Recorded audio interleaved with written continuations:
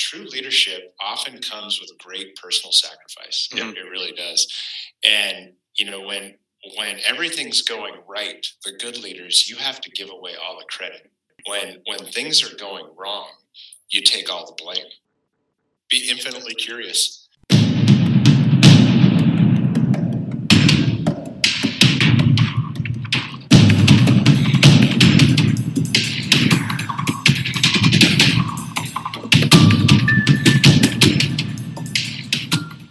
Good afternoon, everybody, to episode 6 of The Kitchen Table. In this podcast, we sit down and have honest and real conversations around all things leadership. We call it The Kitchen Table because we know some of the best conversations at the firehouse take place at the kitchen table. And the goal with this podcast is to focus that kitchen table energy into talking leadership. I'm your host, Berlin Maza. Alongside me is Deputy Fire Chief Bill Mack. Good afternoon, Bill. How are you? Good. Well, UW 27-20 over Texas a couple weeks ago over Coach Sark. Michael Penix returning next year. Big things in the future for the Huskies. Yeah, man. I am really excited about my dogs. Penix, rumor has it, a little NIL agreement that happened, about $5 million. He's coming back. I'm excited about that. A little bit of sad news that Tulapapa, my boy Wayne, he's decided to enter the portal, which is good to enter the draft for him. But you know what? He wrote a great letter to his teammates, his coaches, his family, and all the dog fans saying, hey, thanks for letting him come and be successful. So, you know what? We have new national champions. Shout out to the Georgia Bulldogs for winning the Natty. Boom. You got to love Coach Kirby Sparta, whether you boom or not, man. He is a winning man. And we talk about leadership on one of the podcasts later on. We probably need to talk a little bit about Coach Smart. One thing, though, I was just thinking about the other day, people have been kind of bagging on TCU about their loss in the Natty, but, let's face it. If you ask any of the TCU players, would they be happy with the 13-2 season, beat number 2 ranked Michigan, 51-45, and then make it to the Natty? I think that any one of the players would say they'd really be happy with that. And so there's a real quick thought about how you measure success for a season and for a team. They got to be happy and comfortable. Let the haters hate, man. That's fine. 12-team college football playoff can't come any sooner, yeah? Man, I can't wait. It's going to be great. I still won't have any love for the Pac-12 or for the Dogs. That's okay. All right. Hey, I wanted to say thanks for kind of carrying the torch on this podcast. I didn't think that when we did episode 1 there a few months ago that, I really was cautiously optimistic of where it was kind of going to go. But I'm super excited. I know that you've done this. I think this is episode 6 we're doing now. 6. I encourage all those people that have been texting and emailing and saying, hey, man, they've listened to the episodes and they really like them. So thanks for you for carrying the torch. Thanks for our listeners for listening to it. It's nice to know that people are actually paying attention. For those who don't know, you can subscribe to Kitchen Table Leadership Conversations on Spotify. And then that way you can kind of get the new episodes when they come up and it'll just show up in your feed. So, we'd like to show some energy. Last we had Chief Rummel come in and talk a little bit about dynamic leadership. We've had Chief Andy Kate kind of talk about that why not, which is a pretty cool concept, as an emerging leader, just taking that next step and being kind of uncomfortable. We talked about that a lot. Yes, we have. Yeah.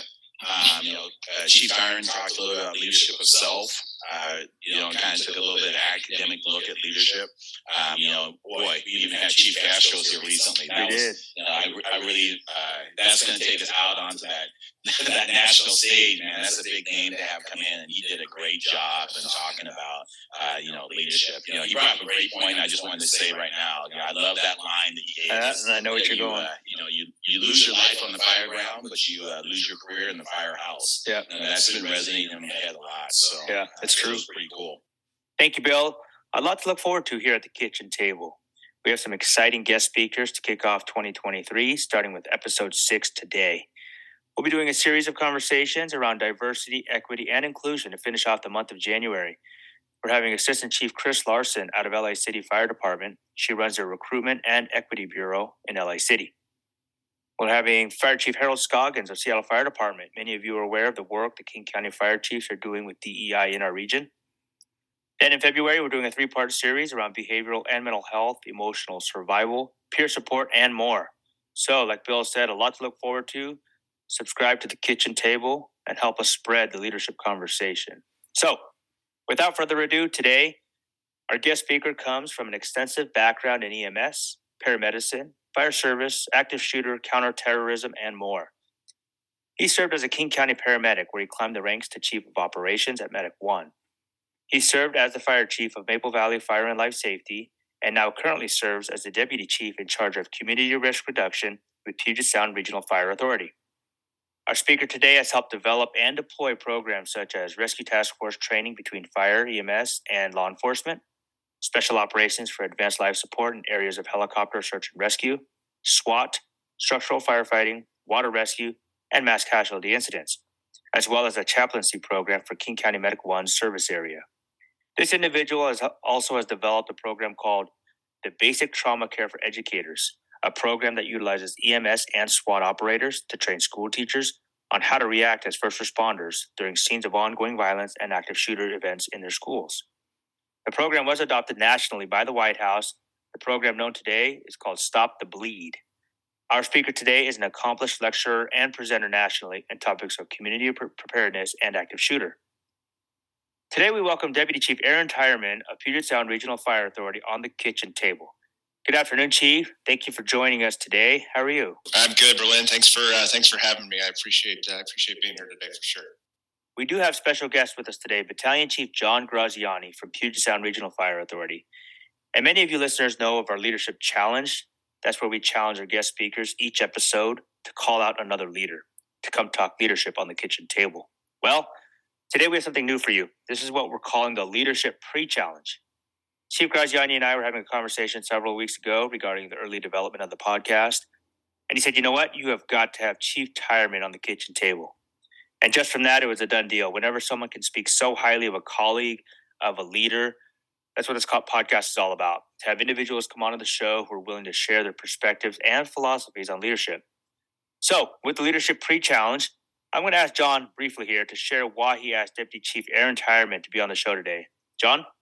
How's it going, Berlin? It's good to be here, and thanks for letting me sit in here for a couple minutes. I got to meet Chief Tyerman. It's almost been 6 years now when he came over to Maple Valley as our fire chief, and I knew him as a paramedic for Medic 1, but we really didn't interact much other than running on calls.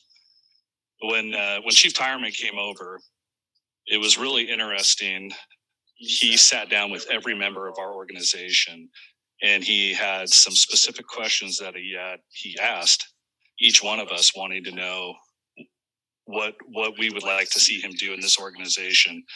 And one of the things that was really a game changer for us was we were doing BLS transports, which resulted in some other dynamics in the organization. And I think unanimously, everybody wanted to go away from BLS transporting, and he stuck to his word.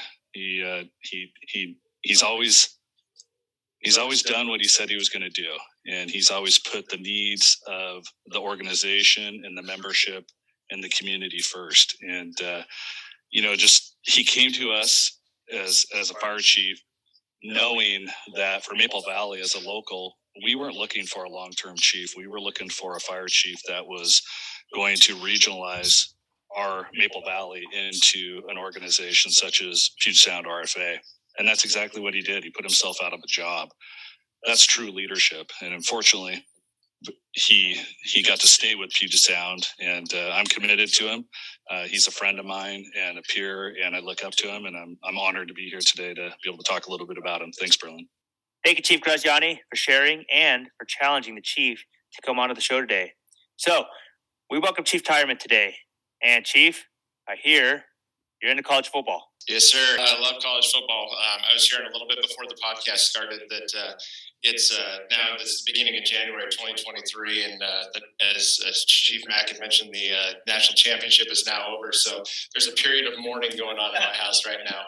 A couple of months ago, I was a Friday. The college game was over. My wife came home from work, and she came in and she looked at the TV and she goes, "Are you watching high school football?" I'm like, "Yeah." So I love football. I love the Huskies, but my heart's with the Broncos of Boise State. I can support my Boise State Broncos Sox. Did not know that. Yeah, so I started in Boise, went to Boise State University. Okay. Everybody on my wife's side of the family is a Boise State grad. I love the Smurf turf. So love college football. I love football in general, but college football is really close to my heart. Yeah. Well, to date, Chris Peterson, still the only UW coach to take us to the college playoffs. So, Bill, what do you think on that? I mean, Boise State here, but Chris Peterson. It's okay, man. We all have to have something that's wrong with us. I thought we were going to talk about leadership here with Chief Tyerman, but obviously he might have gone down a notch. Right? It's all good. It's all good. Well, we're unfortunately relegated to watching pro football for the next couple of weeks. We are. Hey, go Hawks. Well, absolutely. I've been a fan. I will say that. I think the money line's pretty established with the Hawks. I think they're going to cover. What is that? What number? Yes, 9.5 right now. 9.5. I think that it's tough for any pro team to beat another pro team 3 times. So that's one thing we got going. But hey, Aaron, thanks for being here. Yeah. Definitely one of my mentors. Definitely a guy I look up to. I've gotten a lot of good education and leadership from. But one of the things that's important with this podcast is that guys with experience like you trying to get back to that fire service community. It's really important for us to do that. We've talked a lot about connections, talked a lot about modern, employees in the fire service. Having a very diverse level of experience. We heard from your bio. I mean, you've done everything from medicine, and I'm sorry if I'm speaking too fast for a paramedic, but I'll have you slow down a little bit, right? If you need to dumb it down for me, please repeat. I'll try to use smaller words. But you have a very diverse level of experience. We talk a lot about comfort. I was recently in an uncomfortable position. Several of our leaders who have been on have talked about being a little bit uncomfortable. I know that you've been uncomfortable in the past. I mean, moving out of the paramedicine world or the medicine world into fire service leadership has got to make you a little bit uncomfortable. But talk to us about is Chief Tyerman if he didn't put himself into those uncomfortable roles? Oh, absolutely not. I mean, I think the one thing that we can all agree on is that any time that you're willing to put yourself out there, and I know one of the topics we wanted to talk about today was being some vulnerable leadership, but anytime you're willing to put yourself out there and make yourself uncomfortable, that's when you grow, right? When you walk in and there's a knot in your stomach and you're not quite sure, as it was said in my bio, one of the things that I did is I went from being pretty much a career paramedic with a tiny bit of fire service experience back in the mid 1990s. And jumped into a role where I now had to sit across from people and lead them in the fire service, and I was terrified. That first day when you walk in, I kept waiting. You hear people talk and leaders talk about imposter syndrome. Like, oh my gosh, anybody who's at an elite level, whether it's an athlete or an actor or somebody else or a CEO or a CFO walks into an organization, there's that nagging sensation like, oh my gosh, they're going to figure out that I'm not really who I am. And so there was definitely a lot of that. And so the parts of my life, in both my personal and professional life, where I've grown is where I'm uncomfortable. If you never get out of your box, if you never get out of your comfort zone, you stay stagnant. And for some people, that's okay. But I think for most people sitting at this table, for sure, if you want to get to a point where you're going to grow, if you want to get to a point where you're going to become better at what you're doing, you have to be able to get out of your comfort zone. And I think you should honestly do something every single day of your life that makes you uncomfortable. You start to stack all those little things on top of each other, and then before you know it, you're like, oh my gosh, how did I get here? And have the opportunity to sit with a high caliber of class of people like I'm sitting here with today. But I mean, that doesn't happen by staying in a safe place all the time.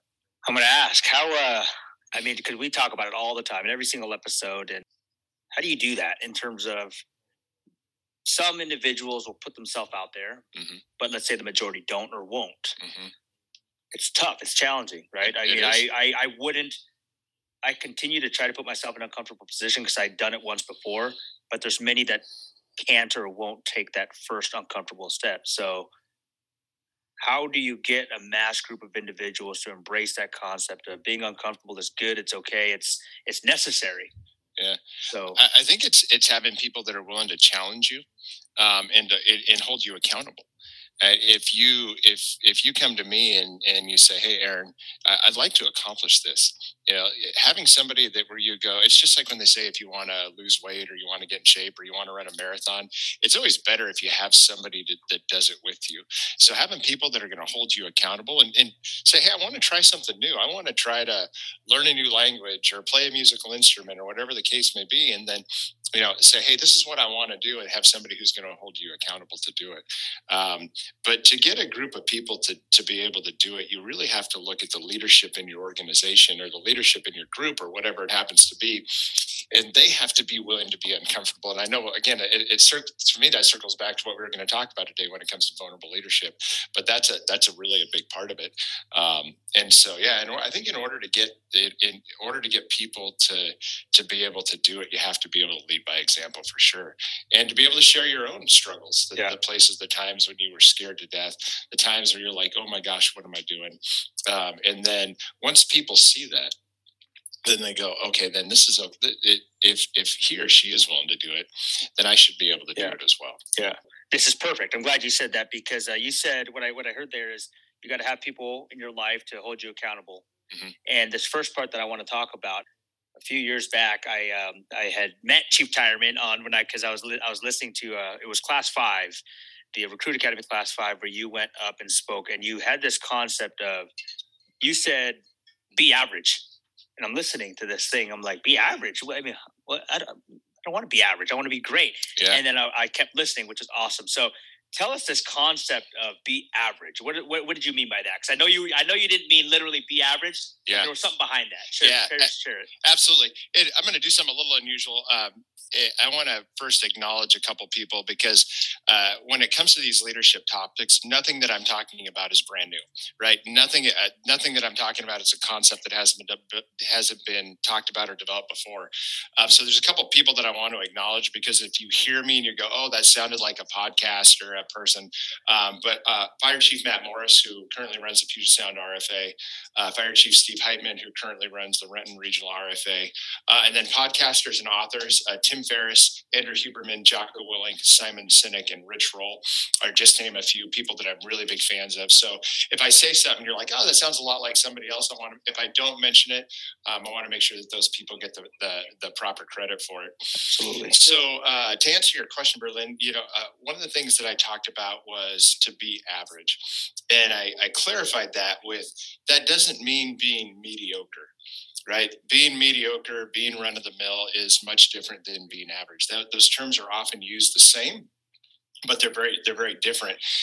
And back in that episode or Recruit Class 5 graduation speech that I shared, and I know it's been coined by a lot of people, but Tim Ferriss, who's a podcaster, he said, "You are the average of the 5 people that you surround yourself by." And I had heard him say that a number of times on a number of different podcasts. And then in one of his cat podcasts, he actually broke it down.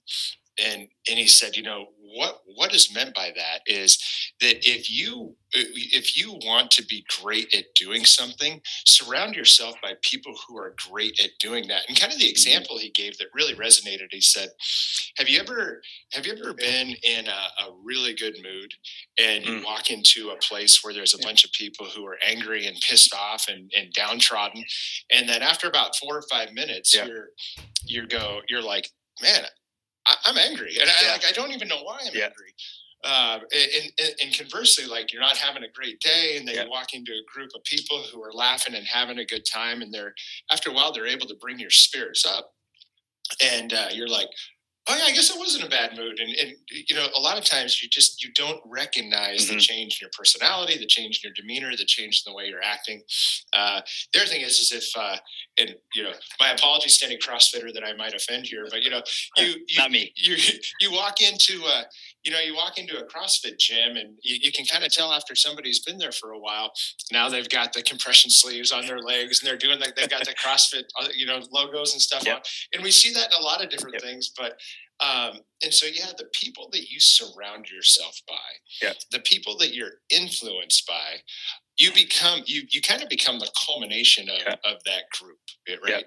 And so if you want to be average, be the average of exceptional people. Yeah, absolutely. Right? Be the average of exceptional people. And so if you want to be an exceptional firefighter, find the best firefighters in your organization, in your region, in your state. Go to the National Fire Academy. If you want to be the best training officer, surround yourself by good training officers. Yeah. Ask them questions. What is it that you do? Yeah. How did you get to where you're going? If you want to be a great academic, whatever it is, if you surround yourself by phenomenal people, those phenomenal people are going to bring you up. Yeah. And, and I always tell people, be exceptional at your job. When you come in here, you have the opportunity. And even if you decide to ride backwards on a fire engine or roll around in a patrol car or sit on a medic unit your entire career, there's nothing wrong with that. But be the absolute best that you can be. Yeah. And the one thing that I do tell people is that if you're going to be the best at what you can be, it means that you have to make it a habit. And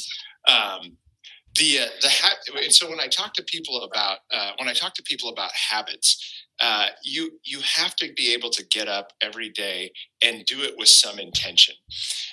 And you have to have a process in order to make yourself better. I tell people every day that I come to work, I try to leave work a little bit better than when I got here. And even if it's just by a small percentage, it doesn't have to be some big thing, but it's something new that I learned, something new that I understood. So again, whether you're a cop, firefighter, paramedic, no matter what it is if you come to work with the aspiration of learning something and being a little bit better than you were the day before, you start to compile that over a history of a year, 2 years, a career, you're going to be phenomenal at your job.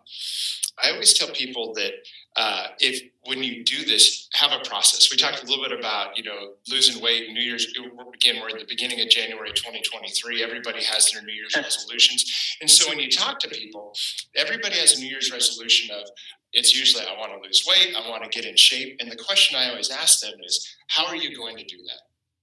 Because if you don't, then there's a great saying that says process saves us from the poverty of our intentions. And I'll say that again. Process saves us from the poverty of our intentions. And so if you ever read the book Atomic Habits by James Clear, he's got a great line in there that says, you do not rise to the level of your intentions, you fall to the level of your systems. And you can substitute systems with habits or process. And so when somebody says, hey, I want to lose weight, what does that mean? How are you going to do it? I'm going to change my diet. I'm going to do these other things. And most of the time, it's not going to happen overnight, because you can do things that are extreme. You can go on a ketogenic diet where you're not going to eat any carbs. You can fast for 9 days, or you can do, these extreme things. But very rarely are people able to accomplish goals in a very short period of time. It's that slow process, that slow accumulation of things to where you get to the point where you go, okay, I've done this little bit day after day after day after day, and after a week, a month, a year, a couple of years, all of a sudden you find yourself in a much better place. And so you have to have a system in place in order to be able to do it. And so that comes with being exceptional. You're not going to go from firefighter to fire chief in a month. It takes years of slow, steady improvement, and it takes a process. So I always encourage people, have a process. It goes back to keeping accountable. Part of that process should be like, hey, who have I told? Right? If I tell Bill, I'm like, hey, Bill, my goal is to run a marathon by the end of the year. And he's like, okay, Aaron, I'm going to check and make sure that you're following some sort of process. So that's what I mean by the difference between being average and being mediocre. Yeah. Be the average of exceptional people. Well, I love it, and you say that process because it's a saying out there, right?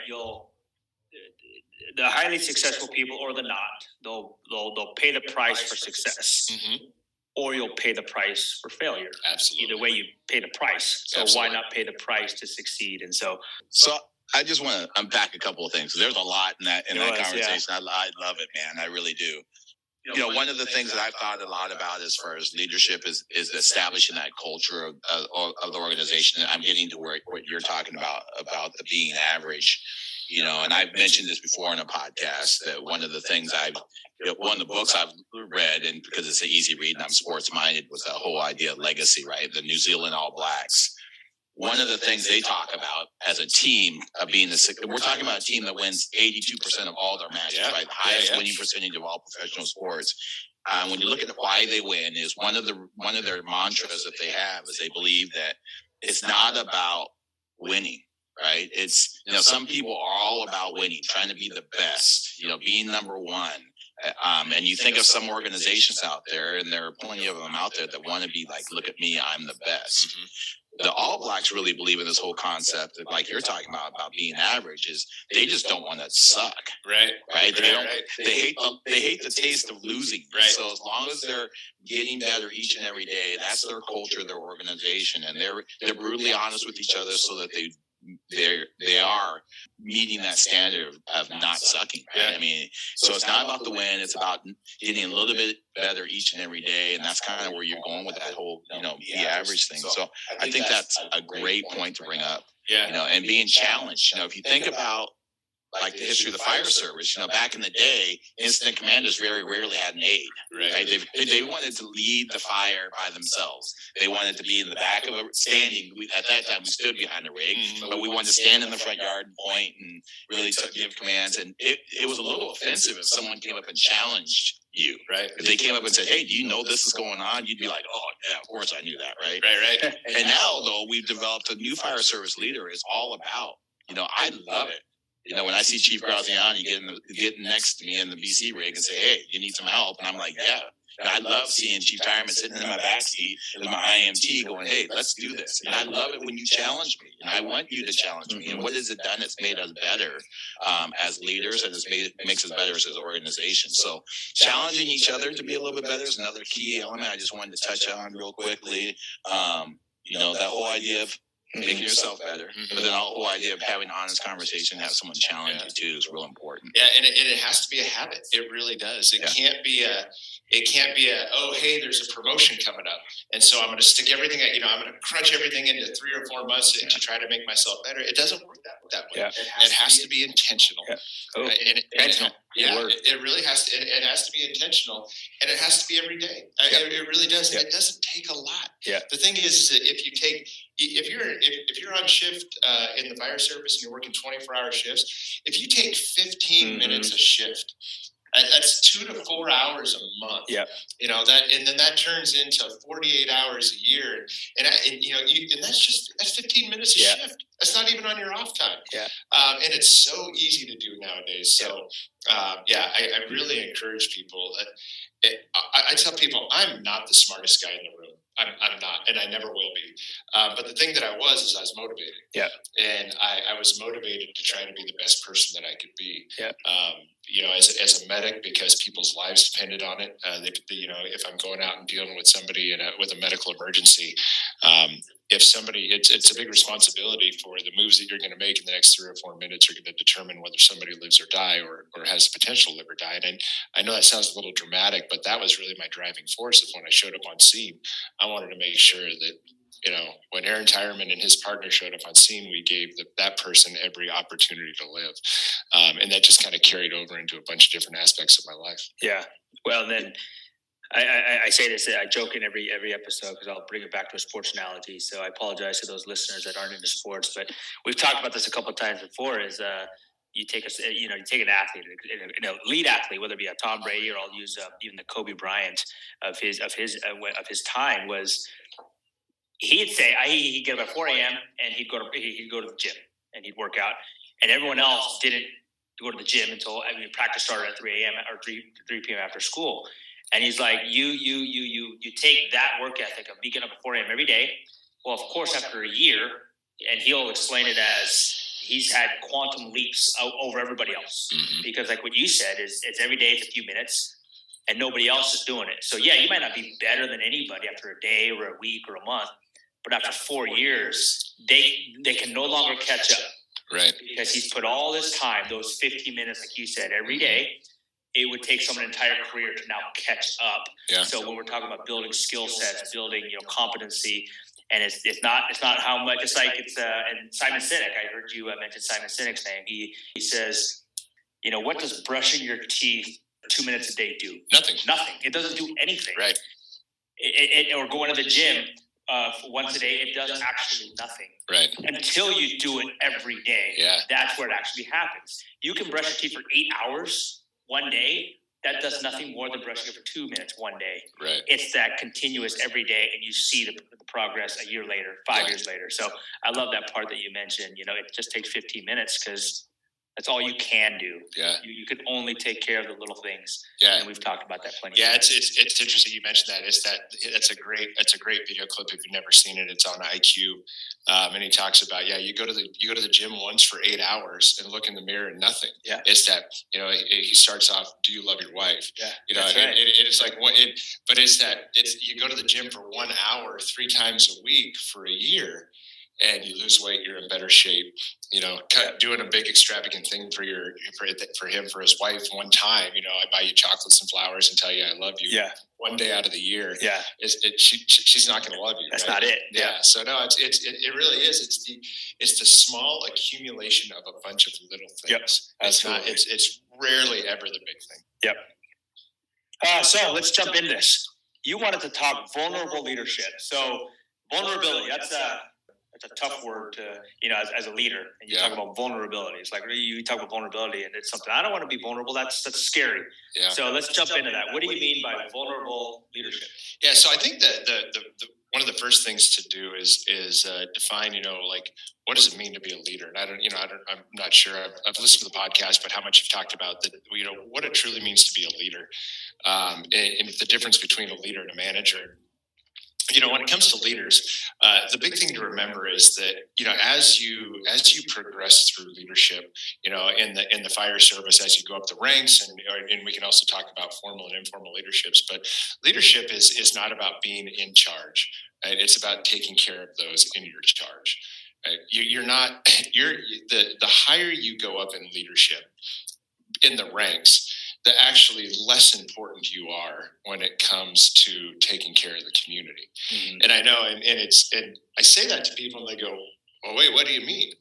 And so, for instance, when I was in Maple Valley and I was the fire chief, I said, if you look at an organizational chart, my name's listed at the top. But in the essence of what's important, I'm actually at the very bottom. And so if I'm following traditional rank structure, my job was to take care of the deputy chief.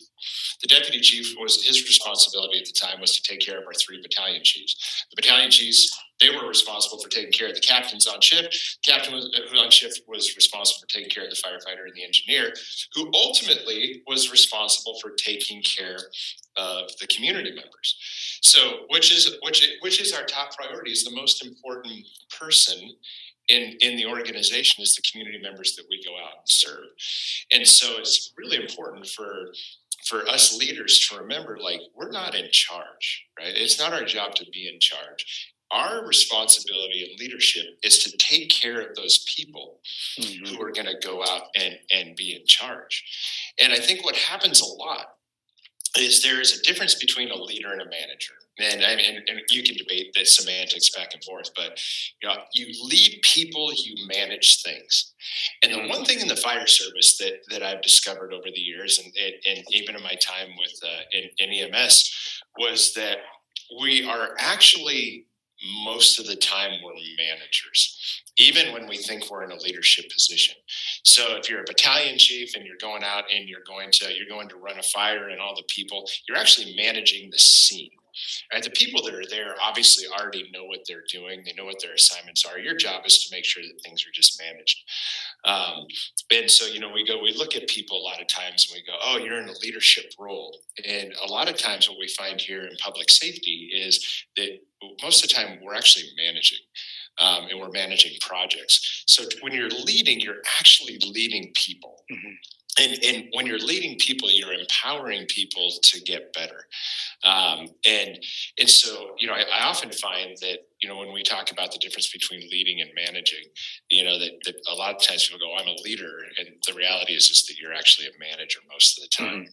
And one of the problems that we have is that in emergency services, we usually manage to about 80%.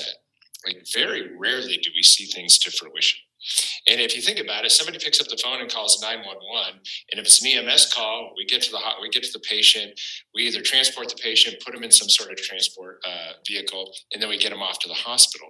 Like, we never finish it. We go on a structure fire. We get the fire put out, make sure there's no additional life safety hazards, and then we turn it over to an investigator or somebody else. And so what happens is we put people in leadership roles who aren't ever really taught leadership. They're really, really good managers, but they haven't really been taught how to lead. And the mistake that comes with that is that we assume that John's a really, really great suppression firefighter and he's a really great battalion chief, which means he's going to be a great leader. Right? One has absolutely nothing to do with the other. Right? There are aspects of it as you're coming through the ranks to learn how to lead and mentor people. But the one thing that I think that we don't do a good job of is turning our managers truly into leaders. And it's a big thing. And one of the things that you talk about, and as all of us sitting at this table when we've gone through like a promotion, one of the things that managers are good at doing a lot of times is micromanaging. And so the question is like, why does that happen? Like, why is it that when you get promoted, you start micromanaging? Like, I'll kick it. I have a theory, but I'll kick it back to the group of why do you think that happens when you get promoted? You end up micromanaging. Well, I think that it's a great question, and people fall back into it. One is that it's a comfort thing. Like, you think like, I'm the only one who can do this job or this task, and I dip into something, kind of going back to that uncomfortable thing. Yeah. Like, sometimes it's very, very uncomfortable for me to have someone else do something without me having my fingers and that trust and all of that culture that's in it. Yeah. So I think, is that kind of where you're going with it? Yeah. No, you're spot on, Bill. Is that it? Earlier we talked about being uncomfortable, and what does that mean to be uncomfortable? Well, if you go from captain to battalion chief. So, when John was a captain, why did he get promoted to battalion chief?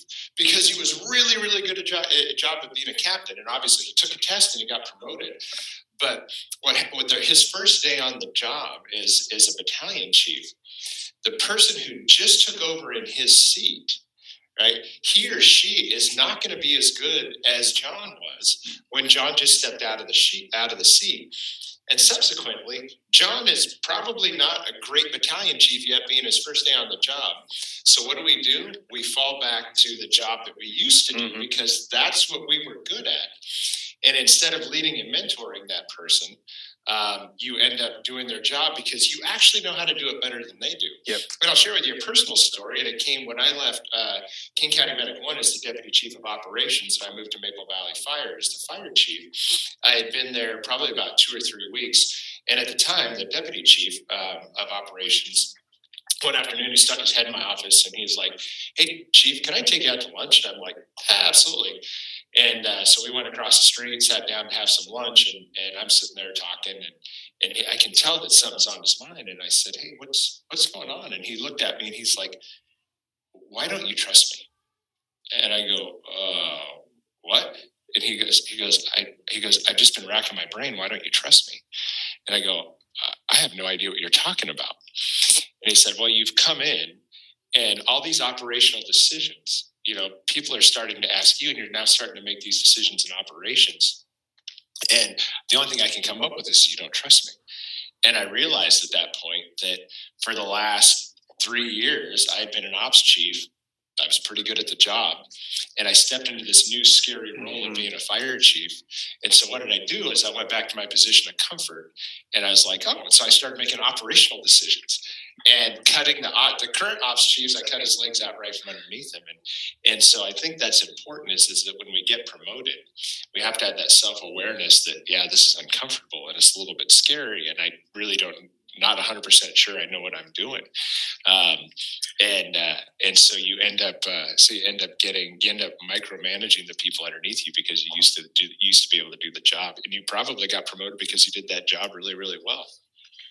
Hey, one thing that I love is this whole idea of the manager versus the leader, and you're right. We've talked a little bit about it, but it's really, really, really important because I think, as we move in through this podcast and this conversation, we talk about what can emerging leaders do and kind of some of those next conversations.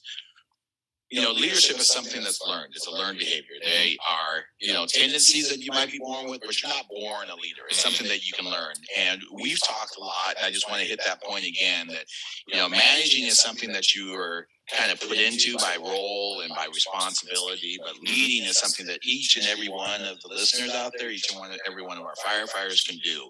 We see it in the academy. We have this kid that maybe has a little bit of fire service experience, and he grabs his group of recruits and he says, hey, we're going to be better. We're going to do this. We're going to do that. And he's a leader right there. We're talking about a kid who's been in the fire service formally for weeks, and he's a leader. Yeah. We see it with, our senior firefighters on shift who grab, a young probationary firefighter and go out and drill with them. We see it with our young company officers. We see it with, so the point being is that you can lead at any level. Lead from where you are, that you don't have to wait till a certain point in your career till you pass the 10-year mark or the 20-year mark. Yeah. Or like us old fart, the 30-year mark. Yeah.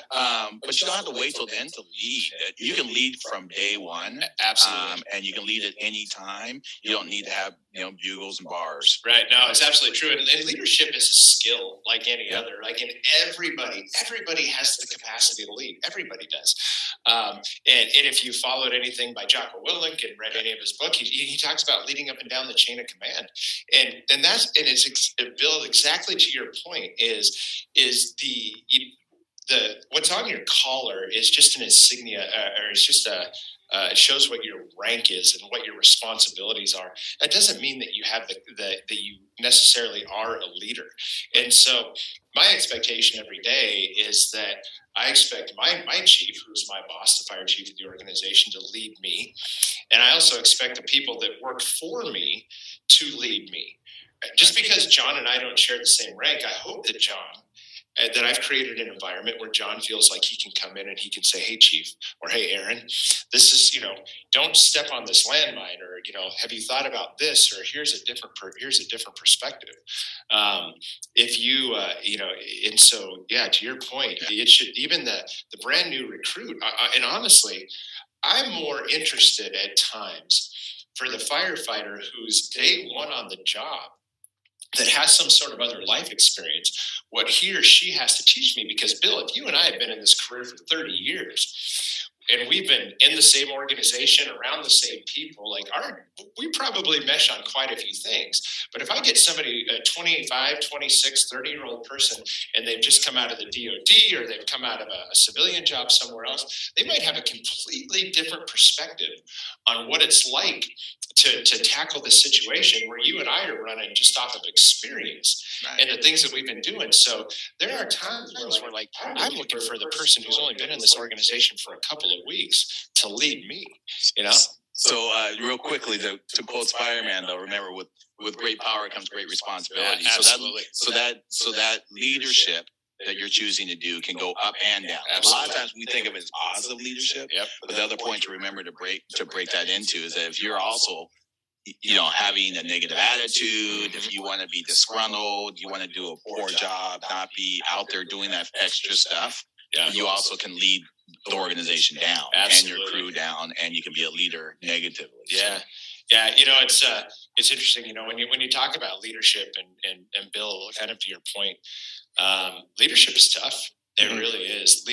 True leadership often comes with great personal sacrifice. Mm-hmm. It really does. And when everything's going right, the good leaders, you have to give away all the credit. Mm-hmm. When things are going wrong, you take all the blame. Mm-hmm. And that's really what good leadership is all about. And what a lot of times what you don't realize is that there are all sorts of things that happen from a leadership perspective that hardly anybody sees.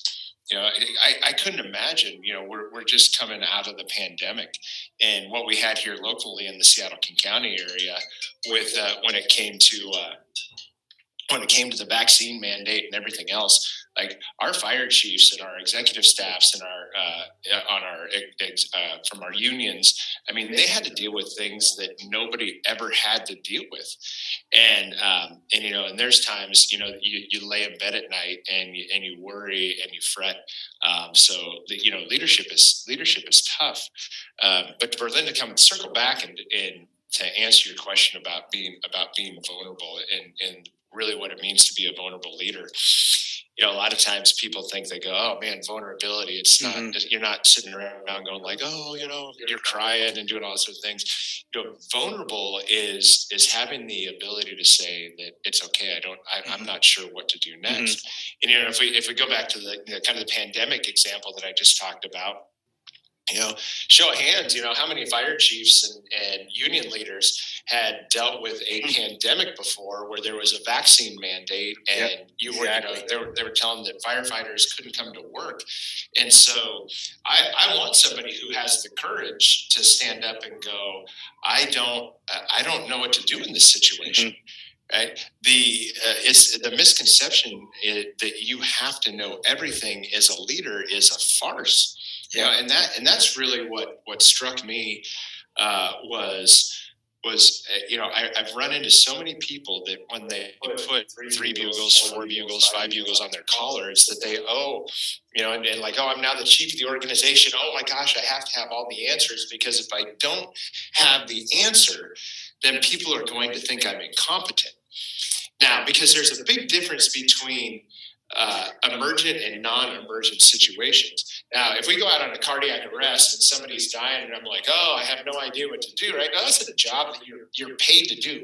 You have to know this is what you're getting paid to do. Or if we go on a structure fire and the battalion chief shows up, it's like, man, I have no idea what's going on, and I'm being vulnerable. Like, no, that's not it at all. Yeah. And when we're talking about kind of life and death situations, but in situations where you don't know what's going on, like true vulnerability. I often hear people talk about vulnerability as a weakness. Vulnerability could not be farther from weakness. True vulnerability actually takes courage, and it takes bravery. Because if you think about the times in your life where you've had to be vulnerable, it's usually in times with great courage, right? It's times when you've sat across from your spouse and said, you know what, I was wrong. It's the time that somebody has sat across from you and said, I have a problem with drugs or alcohol, right? If making yourself that vulnerable, there is no weakness in that. That takes absolute courage, and that takes absolute bravery. When you're able to say, man, I have no idea what to do next. That requires a lot of courage. And so when I hear people talk about vulnerability as a weakness, for me, I shudder a little bit, because what happens if we elect to be invulnerable? Exactly. And because we've worked with those leaders who go, I can't admit that I don't know something. I can't admit that I might be wrong. I can't show empathy towards people, because people are going to see it as being weak. And what do? You get single-minded egomaniacs that drive organizations and morale into the ground. Right? And we can't afford that. And so, to be vulnerable as a leader, you like I said, I hear you say, oh, it's scary. Yeah, it is. It is scary. But I think the good leaders, the leaders who do it, and they do it well. And I believe that if you're afraid to be vulnerable, then you probably shouldn't be in a leader position.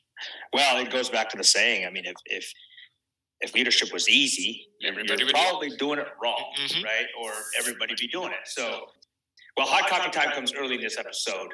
And Hot Coffee Time is where we talk about something controversial or just a hot topic. I'm excited to talk about this generational leadership and where you're going to take us, because I'm sure it's going to create some good conversation. So take us on this journey, if you don't mind. Yeah, absolutely. So what's super interesting is is it's the first time in a long time that we actually have the 4 generations still working in the fire service. So when you talk about the baby boomers, those are the post-World War II, 1946 to 1964. Gen Xers, which I think are all of us sitting in this room mostly, are that 1965 to 1980. The millennials are the Gen Ys, are the 81s to 96. And then the Gen Zers are that 97 to 2012. And to your point, Berlin, it's the they're now starting to come into the fire service, right? We actually have Gen Zers. My son's a Gen Zer, currently in the Air Force, and now we're starting to see those people in. And so what's interesting is, if you just take a quick historical peek back, if you look at these groups of people, the baby boomers post World War II, the United States as a whole was in a really, really good place after World War II. Everybody, it was a boom economy. There was everybody had a job. We had a common enemy at that time, right? Everybody was, and so we were united on a lot of fronts. And so then us Gen Xers came along, and we were really the first generation to have technology at our fingertips. As we got, when I was in college was the first time I had a computer, and was like, oh my gosh, this is fantastic. And then the millennials came along, and now the Gen Zers, and so. What we hear a lot is that, the millennials and this newer generation doesn't have the same work ethic as we do, and they don't have the same value systems. They don't have the same belief systems, and I got to call BS on that. What you see is that you see people are different, and all our Gen Zers, they don't know life without technology. They've had technology at their fingertips since the day they were born. Since they were little, there's been iPads and iPhones and smartphones, and by the time they were in junior high, they had all this technology at their fingertips, and so they communicate differently than we do. And so, my daughter currently is 19 years old, and I text with her all the time and see how she's doing. She doesn't live with us; she's away at school. And I have a great text conversation with her all the time. I pick up the phone and talk to her, and it's like, "Hey, how's your day? Good. What are you doing? Not much." Right? And so they communicate differently than we do. And so, the thing is when we talk about the fire service, I heard you mention diversity, equity, inclusion, and we were trying to get to a point where we're bringing people in with different ideals, the way people with different perspectives and the way they see things in the fire service. And this newer generation sees things differently than we do, but thank God that they do, right? I don't want a bunch of clones of me and you and everybody else. I want somebody to come in and say, hey, you've brought us to this point. I'm going to make it different. Because if we take this new generation, these millennials and these Gen Zers, and we try to make them into clones and carbon copies of us, then we're going to alienate them. We're going to push them away. We're going to destroy the culture in the fire service. It is not their job to acclimate to us. It is our job to acclimate to them. Right? Now, that doesn't mean that we change the values of the organization. In Berlin, you mentioned Simon Sinek, who always talks about, and my fire chief talks about, why we do what we do in the fire service is never going to change. It should never change. Right? We go out and we're taking care of our community members. How we do fire suppression, how we do EMS, that's going to evolve. Right? We have a huge training division that updates us on the new things that are going on every single day. What we do is going to change. Right? We run a mobile integrated healthcare unit out of here that has a nurse and a social worker on it. So what we're doing is changing. So it doesn't mean we have to change the values of the organization. It doesn't mean we have to change why we're doing. But we as leaders need to make sure that we are accommodating them. Because I always laugh when I hear people go, oh, they're the future leaders. We're the leaders now. We're the leaders now. We're the ones that should be deciding what the culture is. Yeah. Right. Yeah. So when people look and they go, hey, these people are different. I'll tell you what, at the end of the day, it's not them. They're human beings just like the rest of us. And they want to work in a place where they feel like somebody cares about them. And are you ready for the big reveal? Yes, of course. That's what we all want. Yeah. Right. That's what all of us want. Is we just want to work somewhere where we feel like somebody cares about us and somebody cares about what we're doing. And if somebody sits there and says, "Oh, I'm satisfied just by the work that I do, and I never need a pat on the back," yeah, you're full of crap, right? And a couple of years ago, I attended a leadership summit, and I'm going to butcher the percentages, but they said on average, and it was not just inclusive of the fire service, that about 20% of your workforce is looking for a new job every day. And with the acknowledgement of them or a little bit of appreciation once a month, that number drops to under 5%. And so, really what it is they just want to come to work and they just want to be appreciated for what they do, and they want to be heard and they want to be understood. Yeah. And it's probably different than the way that I take it or I get it. But yeah, if we don't have the ability to accommodate them into our workforce and make them feel welcome, we're just going to continue to push that divide, and it's just going to get worse. So kind of funny. I had an epiphany a couple of weeks ago when I was coming home from my class. I was helping Chief Hammis do an initial blue card class. And I started thinking about this whole, and this is going back to your millennial thing. If we slide the bar back years ago, we had very little communications training, but we had a lot of tactical training. If you think about the tactical training we did back then, we did these STICTO classes and MICTO classes and tactical operations classes. But we didn't do a lot with communications. And then Blue Card came along, and I've been there since the evolutions of the Blue Card. I've been an instructor for over 10 years. But then Blue Card rolls around, and we really hit communications really, really, really hard. And then we moved forward where communications became the big thing that we talked about. We stopped teaching a lot of the tactical part of our world. And where the epiphany came from was the other day we're at this class, and I was talking about good news reporting. I was saying, hey, only get on the radio if you have something that's pertinent to say, blah, blah, blah. And I could see the eyes glaze over the students. And I'm stopped, and I had this moment where I'm one of the students raised their hand. They're like, Chief, why would we do that? Why would we say anything that wasn't important on the radio? And that's where I went, wait a second. Yeah. I mean, they are coming from a place where they, I use the example of we used to announce when we would go in instruction, right? We'd stand at the door and say, command, ancient one going to the front door. And they're like, that's what we did. And so I realized that this generation that I'm bagging on a little bit and saying that, whatever, they have no work ethic or whatever the words you want to say, the bias I'm putting on them is that they just need to be taught a little bit differently, because they have no fear with radio communications. I mean, they come in and nail promotions exams all the time where they just come in and just check every box off. Right. Sometimes if you stop and ask them, hey, why are you doing what you're doing? That's where it gets a little bit more dicey. That's where you can separate the gold a little bit. But the concept is that we need to start giving them what they need and not what we think that they want, right? Yeah. And stop giving them that. And, that was a moment where I was like, man, yeah, they're right. I used to spend a whole half a day talking about communications and what we do and don't do. Right. And now these kids are coming out of the academy and they're able to give progress reports. They're able to do all this radio stuff that I would have shaken in my boots to give. Right. When I was in there the same amount of time they've been in. So, that's a great point. This whole idea of, we got to start making those connections. I used this example before that when we hired on, you got on with a senior medic on the medic rig, and he would tell you, hey, don't go in that place. Oh, so-and-so lives in this place. This place is a shithole, that kind of stuff.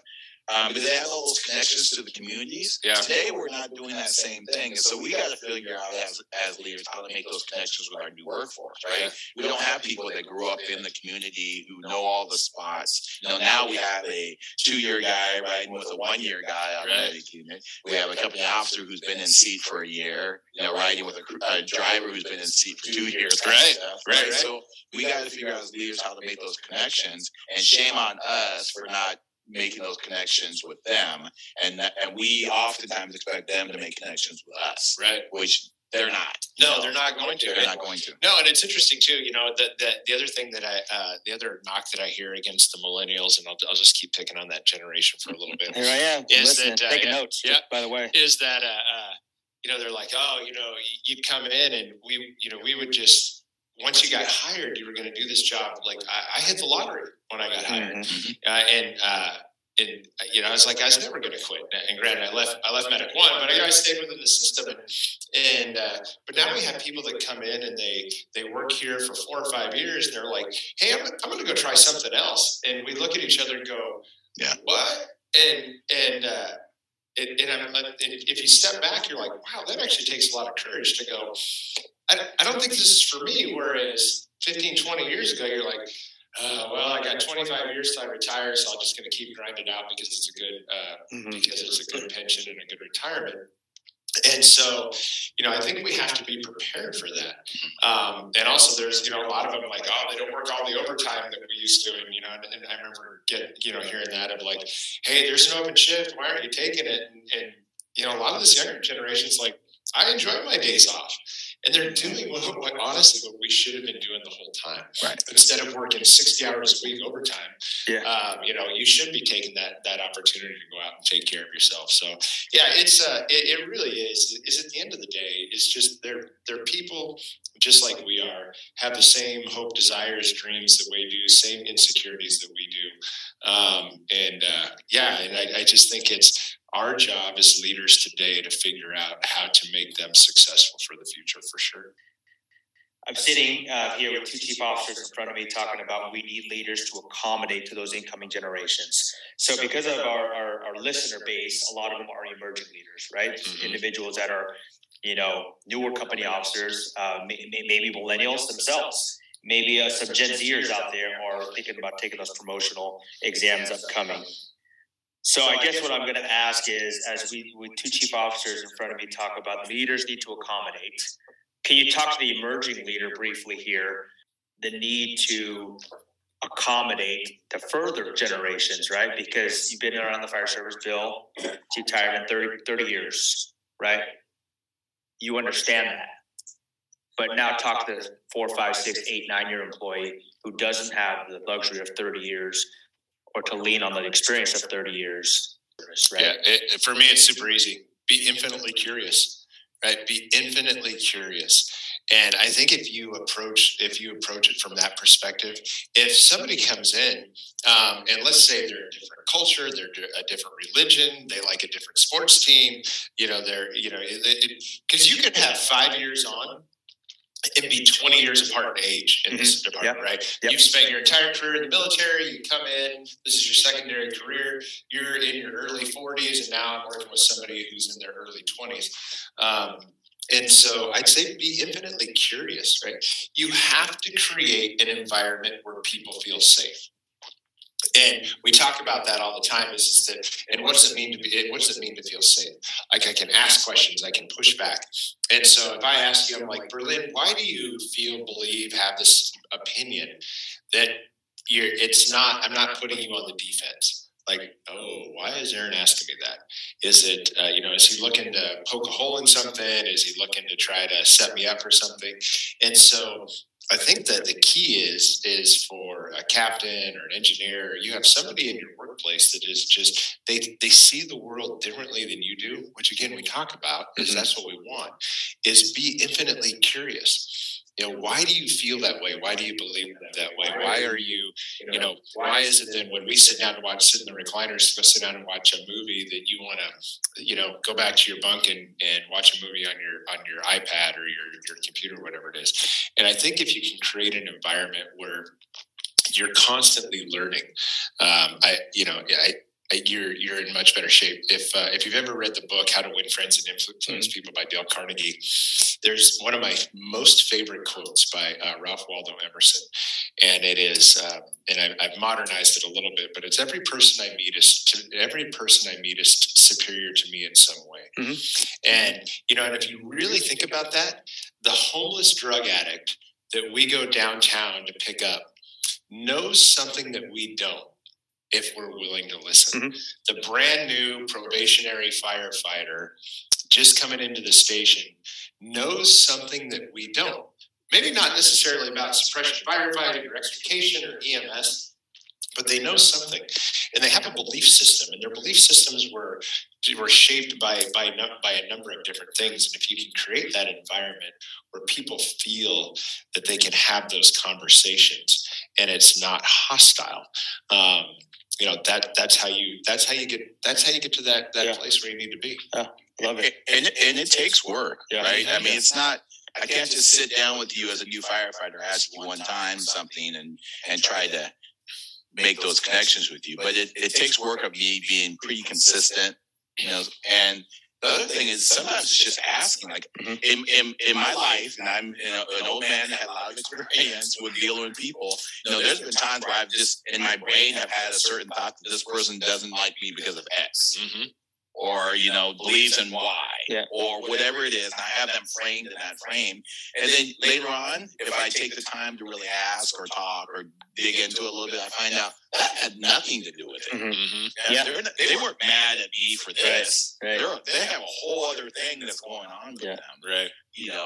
That caused them to have that angst or upset or that resting bitch face or whatever it is. I think that they had it against me personally. Yeah. I mean, how egocentric am I to think that everybody who has a bad, upset-looking face is upset at me? Yeah. Right? Yeah. There's 1,000 other things that they could be upset about. Yeah. Shame on me for thinking it's about me. That's so important. You're important. Right. But you wanted to say a word about you got to ask. You wanted to say it, but you didn't. What's that? You wanted to say be intentional, but you were afraid that. But I've learned the intentional counter. We go back and forth about who says it more often. Yeah, he puts it on me, and I put it back on him. Yeah.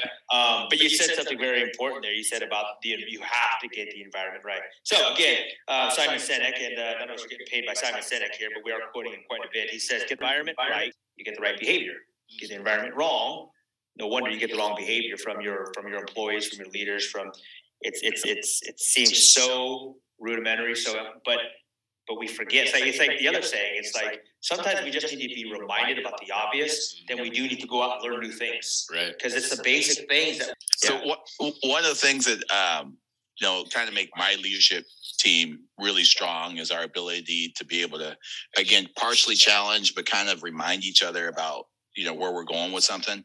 So I mean, I think that we have really constructive talks about things. Like I have a command staff meeting every Monday, and it's amazing. That command staff meeting is a couple hours long, and we're really kind of change up the format of it. But really, the thought process is I want my assistant chiefs who work for me to kind of have dialogue, right? I want them to discuss when I bring something up. I want them to have the freedom of that. How many times have we all been in those meetings where no one says nothing? All the time. One guy's speaking, he goes through the agenda, at the very end, everyone closes their portfolios and walks out, and you're like, that was so unproductive, right? Yep.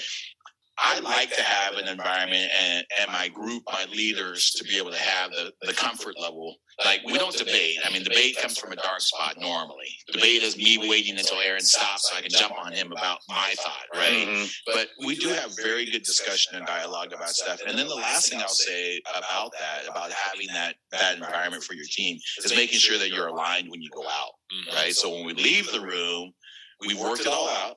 Mm-hmm. Kind of have an answer. We don't present anything until we're aligned, and then we all have a common message leaving. Yeah. Nothing's more damaging to an organization than to have your own silos. Mm-hmm. You have A shift doing things one way, B shift doing things one way. These got a group of guys at this station and station one doing things one way. Yeah. So just being a little bit aligned in those thoughts too, and spending the time to get there. Yeah, for sure. Well, Chief, moving forward here, this is a question that we've asked every guest speaker so far, and because people resonate differently with different people, and obviously perspective is important. Even though we ask a similar question to everybody, we'd like to see the perspective of our guest speakers. So, in your experiences and perspectives, according to Chief Tyerman, what's a key? Give us a key, one or two or three. What are some attributes, some skill sets, characteristics, attitudes that is just for someone up and coming? Yeah, great question. So I'll go back to my first one's the same thing I just told you, is be infinitely curious. Look for opportunities inside and outside of your organization. Ask lots of questions. Be open-minded to things. I had the privilege. I attended the Naval Postgraduate Schools where I got my master's degree in security studies and counterterrorism, and being affiliated with the Naval Academy and being able to go in. I used to think I was a pretty open-minded person, and I got in there and realized that I wasn't open-minded at all. And so I think that the easy thing to do is just ask lots of questions. Be curious. Don't let other people's roadblocks be your roadblocks. If I want to go out and I want to try something, and somebody's like, I tell Bill, hey Bill, I'm going to try to do this new thing, and Bill's like, oh man, I tried to do that 5 years ago. It's never going to work. It's never going to happen. What I want to know is, like, what are the hurdles that you had? Where did you get tripped up? Not so that it can stop me, but so maybe I can learn from what you did and take it in a different direction. Mm-hmm. Contrary to, when you get kind of at the executive level where we're at, where you're always busy, you have to master the art of saying no. I think as an emerging leader, you have to always, I'd say always say yes. There were lots of times in my career that somebody said, hey, do you want to try this thing, or do you want to do this thing? And I had no idea what it was, no idea what I was getting into. But it was an opportunity, and it wasn't the fear of missing out. More of it was doing something that I never thought I would do, or doing the job that nobody else wanted to do. What was the other big one is that, I'd be like, yeah, sure, nobody else is willing to do that. I'll give it a shot. Whether it was a political liaison, whether it was to do some other things, and the relationships that I made, and the people that I met, and the experiences that I gained is what made me who I am today.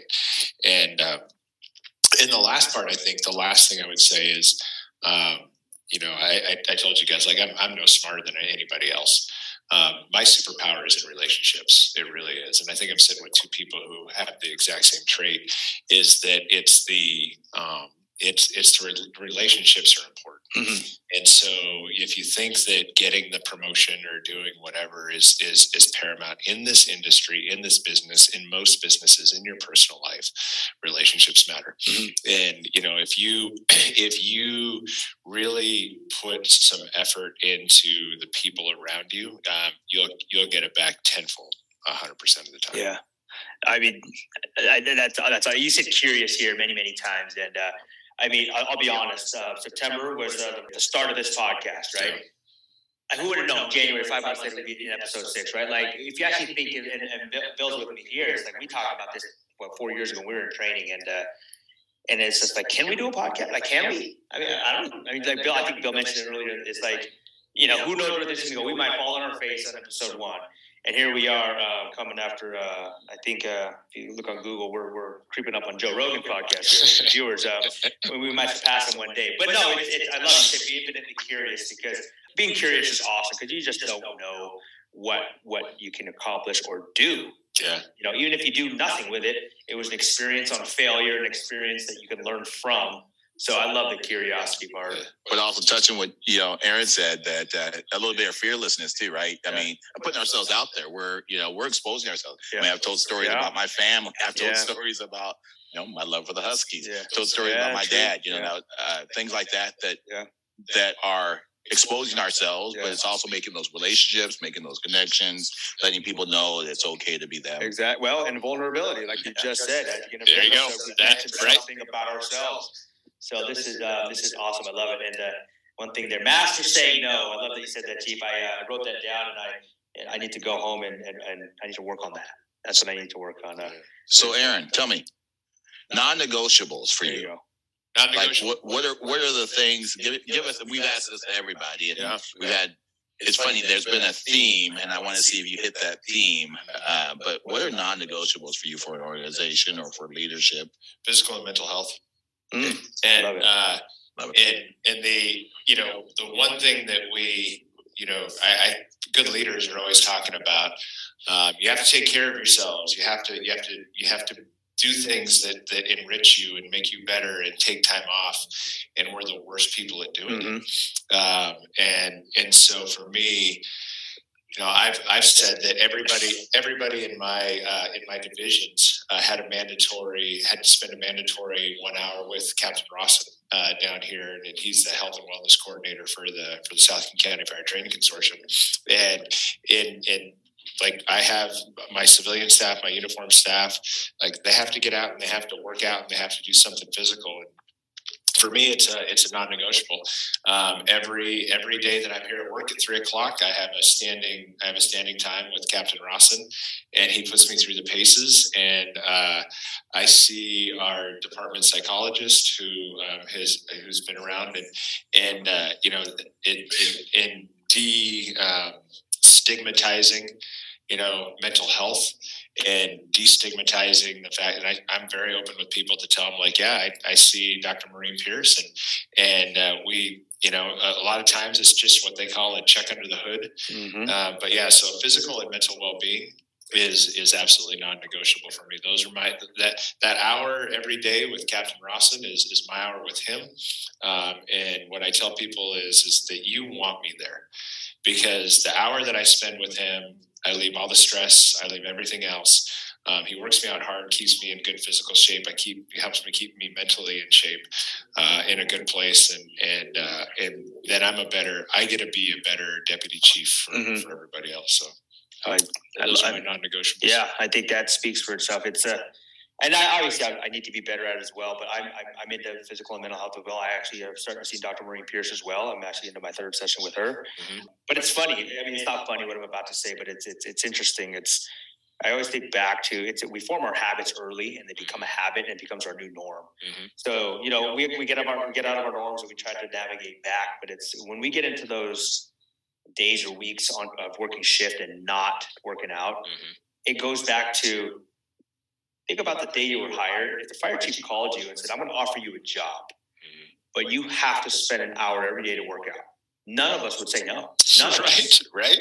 But yet later on, we get off that norm. It's like, oh my gosh, it's been 4 shifts since I worked out. And it's just like, or even into the extreme, it's like, I don't need to work out. I'm not going to work out. Who's going to make you work out? And it's like, hold on, we veered off from that. It's a privilege to be able to be given an hour to get paid to work out. But I think we get off that norm, and I think that's the challenge of not just leaders, but just everybody in the fire service. It's get back to that norm. We were given an hour, go take it, right? Go take it, because if the fire chief said, if I see you go one day without, working out, you're no longer going to work here. None of us would pass up that job offer. We're going to be intentional every single day. And I imagine today, the fire service and all of us spend that full hour every day for a 30-year career, and those leaps that we can make with physical and mental health to ourselves and the culture of the fire service. So one thing I actually did, just real quick, and talking about, is I actually put my workout on my calendar, just like I have command staff on my calendar. I get a reminder that pings me in the morning. It does a couple of things. One, that lets people know, first off, when they look at my calendar, oh man, Chief Mac actually has it scheduled there, so they don't bug me during that time. But two, is it also gives me a reminder that being that, hey, you're working out this morning. And for those mornings where I'm a little bit dragging ass a little bit, it's that extra boost I find many times to make me go. So I mean, for those guys who don't have it already on their calendar, put it on your calendar. Exactly. Schedule it. I love it. And then it'll be there for you. And you got to find out what works for you. I do mine at the end of the day, because I finish up, I'm laying on the floor, I'm a hot and sweaty mess. But all of the stress of the day, or most of the stress of the day, is I leave it in the gym. And and it doesn't have to be. I was picking on CrossFitters earlier, but it could be CrossFit, it could be yoga, it could be some sort of high intent, whatever it is. But just do something to take care of yourself. And it's not just for our uniform staff. And I have all of our non-uniform staff doing it as well. And it's. I often laugh, because Berlin, to kind of your point, if the fire chief called you and said you had to do it, you'd be like, of course. And I have a lot of friends who aren't in public safety who spend $150 a month to go to the YMCA, and they cram it in before work or after work, or off whatever. duty, off duty, and I don't brag, and it often is like, not only do I have the facility, but I have somebody like Captain Stephen Rawson, who is phenomenal at what he does, to guide me on that journey as well. And it's just, and to be able to ask questions, and physical and mental well-being. And Berlin, I mean, I applaud you for kind of like, hey, I'm seeing Dr. Pierce as well. And, nobody gets out of this life unscathed. Right. And if most with these mental, injuries that we end up with, if you fell down, if you fell off the engine or you tripped and you broke your ankle or broke your leg, I wouldn't be like, oh no, I'm going to be fine. Right, exactly. Right? But we feel like we have to do that with the with these this accumulation of these traumatic events. Exactly. In our lives. With the mental health. Yeah, if only we treated mental health like physical health. Sometimes I think we are definitely further along with the physical aspect of these things than mental, but if we can have that mental health be just as much, if not more, attention paid to, I think we would definitely be in a better place. This is the rapid fire coffee top off today, and it is actually super rapid. And the reason I say that is after talking to you off books here, Chief, we were talking about things that you would recommend people take. When I say people, these are emerging leaders, informal leaders, or even senior leaders to basically start doing right now, today. Like, right, you're going to recommend an action for them to do to grow as leaders or to grow as being vulnerable leaders, to understand generational leadership a little better, any or all the above.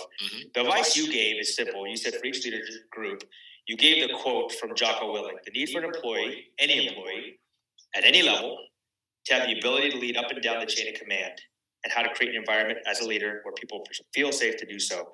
So unpack that a little bit for us. Sure. And it goes back to, and Bill had mentioned it, is, I think the one thing that we don't do very well, and I'll say this as a society, and I'm making a huge generalization here, is we don't know how to argue anymore. Mm-hmm. Nobody knows how to argue. We've turned into a society where everybody is super polite. And that comes at a great cost, because Bill, you hit the nail on the head, is I want somebody, regardless of their rank, regardless of their time in grade, regardless of the time in service, to be able to look at me and go, Aaron, I don't agree with that.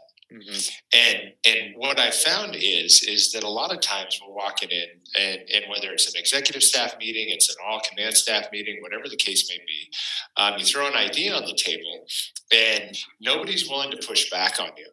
And there's a couple things. Number one is if you start and end every meeting and nobody's pushed back on you, as a leader, you're screwed. Yeah, you're screwed, because you now have an environment where people don't feel safe. And it might not be you, right? You may have inherited this group where people don't feel safe, or an environment where people don't feel safe. And so leading up and down to the chain of command it's great. And I think Jocko's spot on. But what it is there is some pre-work that has to be done with there. Mm-hmm. Is people have to be able to feel safe. And you and I have to be able to argue and build, dare I say, debate, because what you need to have happen is you need to know that it's okay to go, Aaron, you're full of crap. That idea is terrible. But what happens is that we've come into, and this goes, and I won't even open up this can of worms, but if you follow social media, you're either with me or against me, mm-hmm. right? You're either Democrat or you're Republican. You're pro-life or you're pro-choice. You're vax or you're anti-vax, right? Yeah. And so we get into this echo chamber where we want to hear that everybody is saying the same thing that we do. Yeah. And so now, if I'm Boise State and Bill's UW, like, we can't have we can't have an argument about who's better and what have you. Yeah. But like, I want to be able to come in and throw an idea on the table. Yeah. And have you guys destroy it. And the problem is that if you come in here like, Aaron, that's a terrible idea. What happens is I start to take it very personally, and I start to get defensive. And what we as leaders have to do is create an environment where you feel safe to do that. Where I say, hey, Bill, you seem like you're taking this personally. Like, I'm not attacking you, I'm attacking the idea. And the reason why I'm attacking the idea is because when it leaves here, I want it to be the best product, whatever it is that we have. And, it goes back to, I mentioned a long time ago, one of my favorite books in the entire world is Team of Rebels, right? And it's the biography of Abraham Lincoln. And, Abraham Lincoln, what he did is when he got elected, he stacked his cabinet with people who hated him. Right? Interesting. And what came of that, right, is every time he put an idea forward, the person from the other side of the aisle was like, that's never going to work, and this is crap, and that's not going to work. And so he'd come back and he'd redo it. And what did he get out of that, right?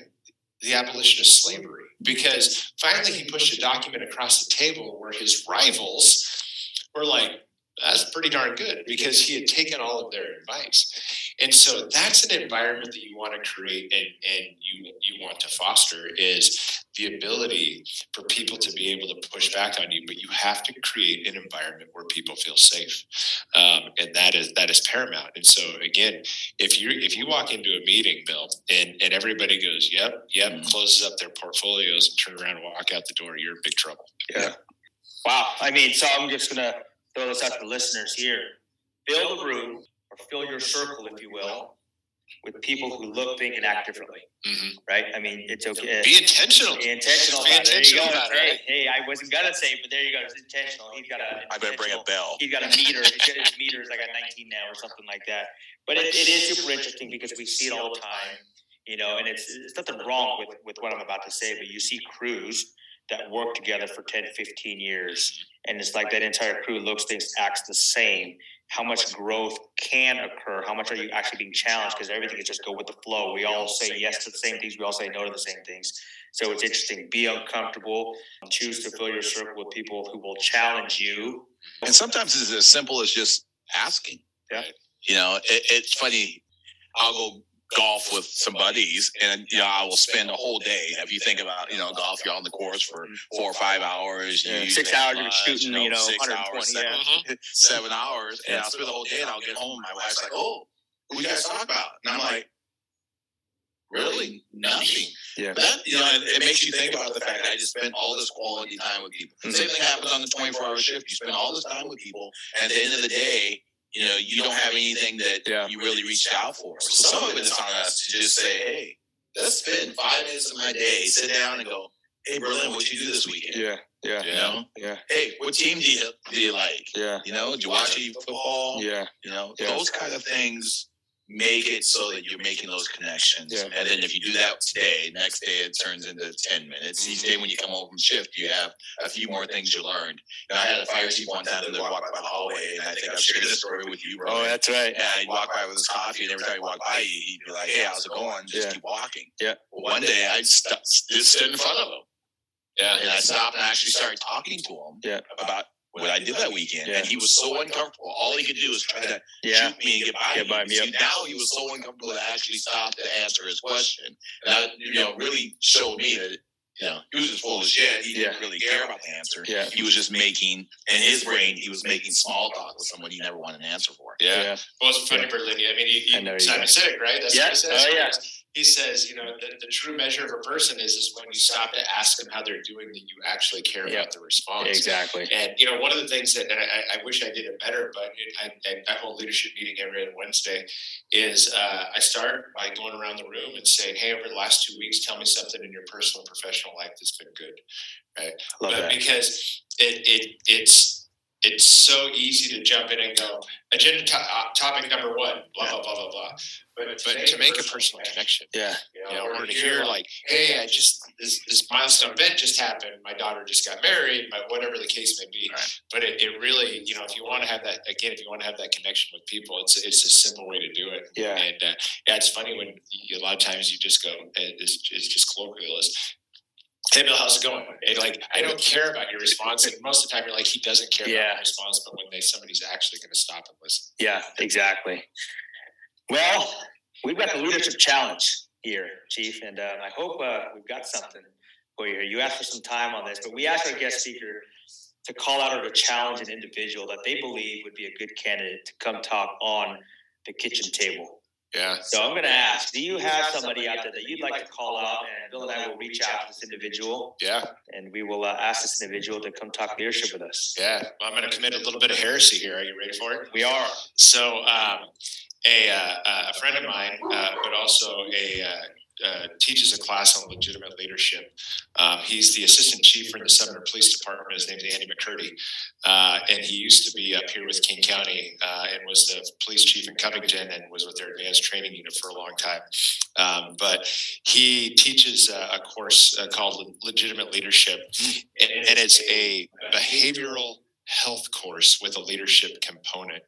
And really, when you're talking about, I heard you mention in the beginning the wanting to, really lean into behavioral health, and Chief McCurdy has done a lot with peer support in Pierce County, which is obviously just to the south of us, and is phenomenal and really invested into making sure that firefighters and cops and paramedics go home, and it's dealt with a lot of tragedy and out of that. And so, I think Chief McCurdy is, and Bill, I know him and I have talked about you, so I think he would be bring a copper in here to the kitchen table, which I know probably doesn't happen very often. But I think Andy would be a great add to this podcast. Well, thank you. That's awesome. We'll reach out to.